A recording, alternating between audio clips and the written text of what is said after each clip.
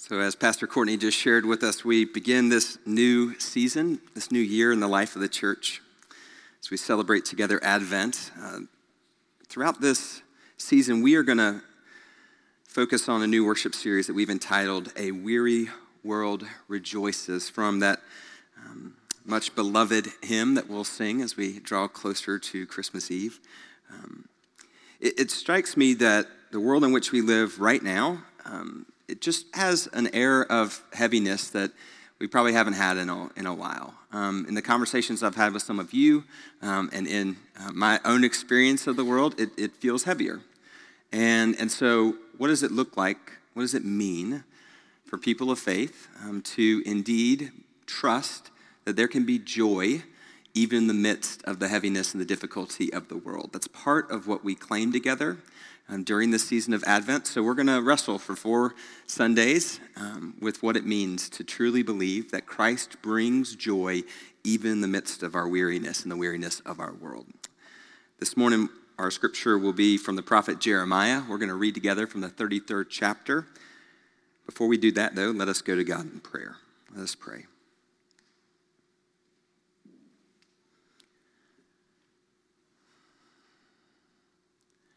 Gracious Spirit, as you moved across the waters of creation, we pray that you might move once again this morning amongst us.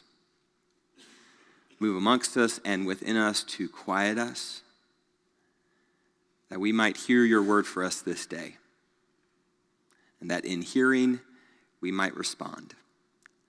So may the words of my mouth and the meditations of all of our hearts be acceptable to you, God, our rock and our Redeemer. Amen. So we're in Jeremiah 33. We're going to read verses 10 through 11 and then move ahead a few and read 14 through 16 together. The Lord proclaims, "You have said about this place, it is a wasteland without humans or animals. Yet in the ravaged and uninhabited towns of Judah and the streets of Jerusalem, the sounds of joy and laughter and the voices of the bride and the bridegroom will again be heard. So will the voices of those who say, as a thank offerings are brought before the Lord's temple, give thanks to the Lord of heavenly forces. For the Lord is good, the Lord's kindness lasts forever. I will bring back the captives of this land as they were before, says the Lord. The time is coming, declares the Lord, when I will fulfill my gracious promise with the people of Israel and Judah. In those days and at that time, I will raise up a righteous branch from David's line, who will do what is just and right in the land. In those days, Judah will be saved, and Jerusalem will live in safety. And this is what he will be called: the Lord is our righteousness. The grass withers and the flower fades, but the word of our Lord endures forever. Amen." So the prophet begins with the difficulty of the current world. The text actually begins in desolation.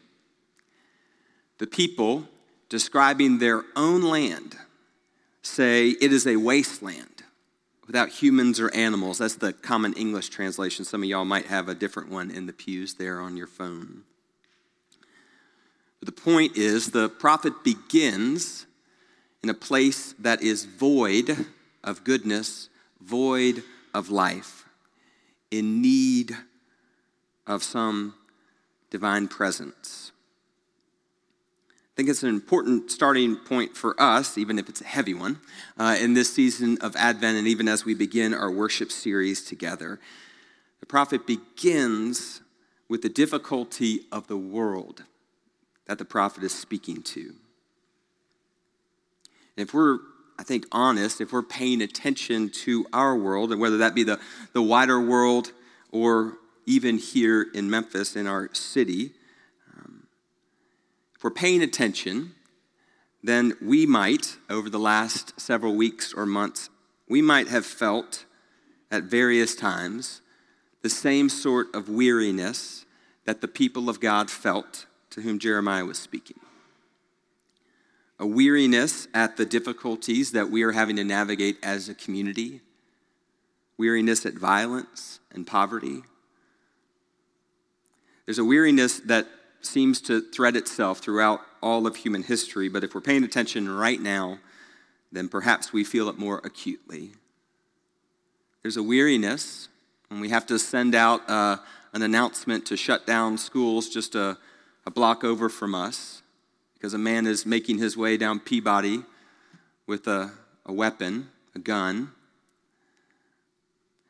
I understand that he was exercising a right that our legislature has given to him, but we ought not believe that that is normal. So there's a weariness when Idlewild Elementary has to go on lockdown or GSL has to go on lockdown or parents have to get text messages about what is going on with their children and in their neighborhood. There's a weariness when we pay attention to things going on our state level that threaten our public schools. There's a weariness when we pay attention to a broader landscape here in America, but also across the world, a rising tide of anti-LGBTQ legislation and thought, rising violence against our Muslim and Jewish siblings. There's a weariness when we're paying attention to the world and a heaviness that comes about it and about us. And that's in the world. It says nothing about what you are navigating in your lives. There's another sort of heaviness that comes about in this season. If you were with us at the beginning of November, we had a whole evening devoted to really the difficulties that come along with the joys of this particular season. Advent and Christmas are beautiful and good, and yet they also can bring a whole host of other more difficult emotions to us. And if we read this text more closely, and we hear the people saying, look at this place. It's devoid of life. There's no humans, there's no animals, there's no laughter, there's no joy. If we're truthful with ourselves, then we all have places in our lives where we feel that love and laughter have left the building and will not return. For some, it might be a friendship. For others, it might be a relationship, a marriage. We might feel that love and laughter have left our families in our gathering. We might have gotten sideways with a classmate or a friend. We might feel that way at work or even here at church. I was talking to a friend this week who described her family of origin as chaotic during the holiday season. Living with a parent who was an alcoholic, things weren't ever really good, but things got even more difficult during the anxieties that came with the holiday seasons. Thanksgiving to Christmas was a difficult time. For the people of God who are hearing the prophet, the land is desolate. But the prophet tells them that they must be willing to name and see what is going on in their world, but the prophet doesn't leave them there. The prophet begins by repeating back to them their own descriptions. It is a wasteland without humans and animals, but then the prophet draws them further. Yet in the ravaged and uninhabited towns of Judah and in the streets of Jerusalem, the sounds of joy and laughter and the voice of the bride and the bridegroom will again be heard. The whole thing turns on one word: yet.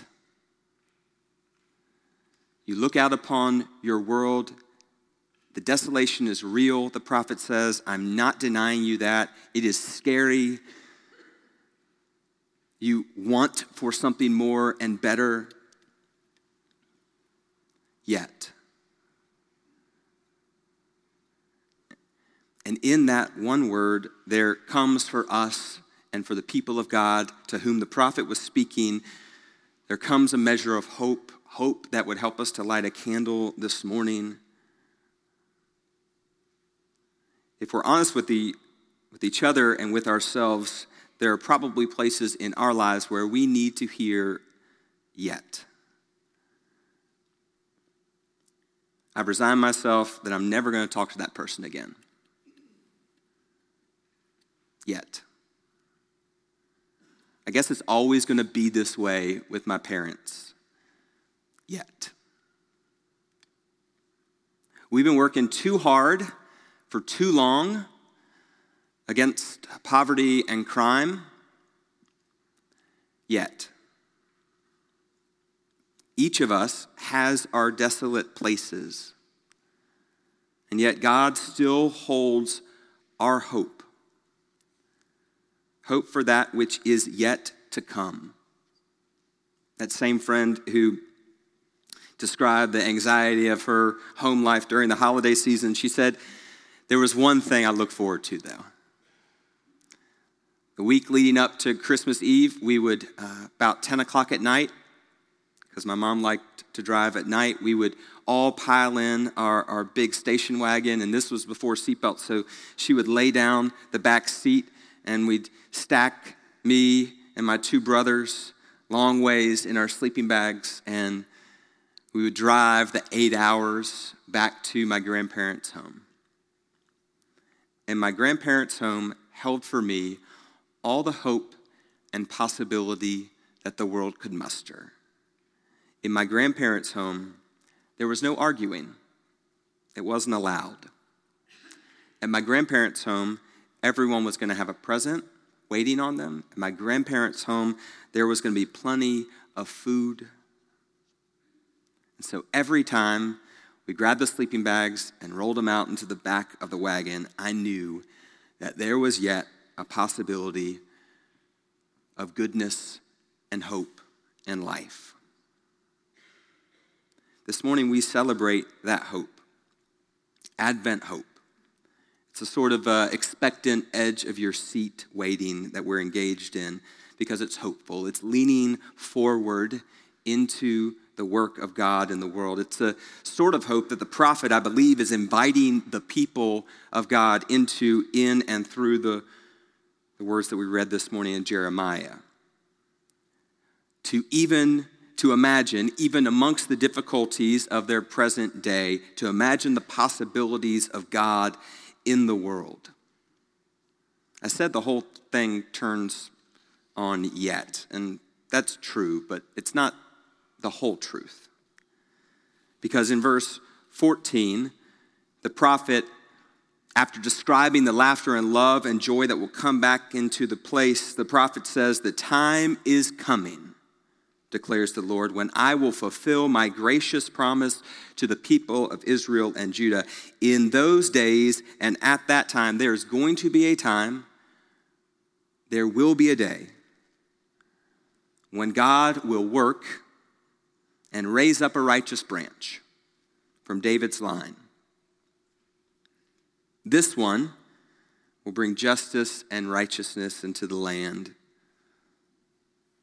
A professor at Austin Theological Seminary describes it this way: the question that the prophet asked of the people, what if there was a person who could create another kind of empire in the world over and against the empire that you are living under, people of God? A socio-political system that aimed to execute justice for all people, where everyone can be saved and live in safety, where there is fairness and equal distribution of material goods. This is the empire God has Jeremiah imagine for the people, an empire governed by a person called the Lord is our righteousness. To the troubles that the people were experiencing, the prophet says, there will be another that will come, that will lay out before you a way of moving through the world that is just and good and righteous. Every trouble of your world, every trouble of your lives, for each and every one of those, the divine still has yet something else to do. Maybe the prophet wants us to hear the same thing this morning. Maybe the prophet wants us to make space for the possibilities of God in Christ Jesus this Advent season. Maybe we need to make room for those possibilities for the way that we view our community or our nation, or maybe we have to make room for those possibilities amongst our family or in a marriage or amongst friends or even in our lives of faith.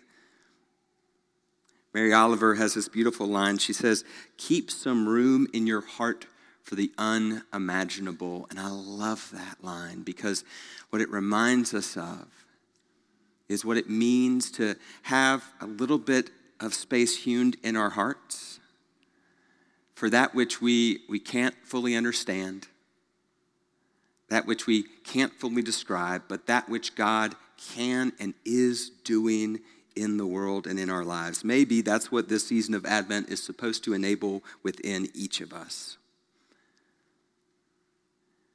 Maybe what God is asking of us right now is for a community of people, let's say 300 or so who gather on a Sunday at 11, who are willing to look out upon the world, their community, their nation, and the greater world, and be willing to say, yet. The hurt is real, the division is real, the air is heavy, yet. I'm not sure how it's going to happen. I know you don't know how it's going to happen either, yet. We imagine this is all for not yet.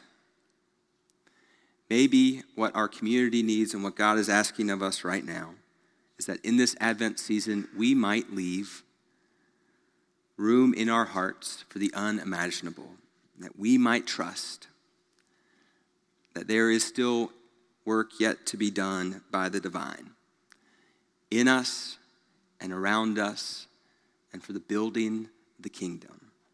In the name of the Father and the Son and the Holy Spirit, one God, Mother of us all. Amen.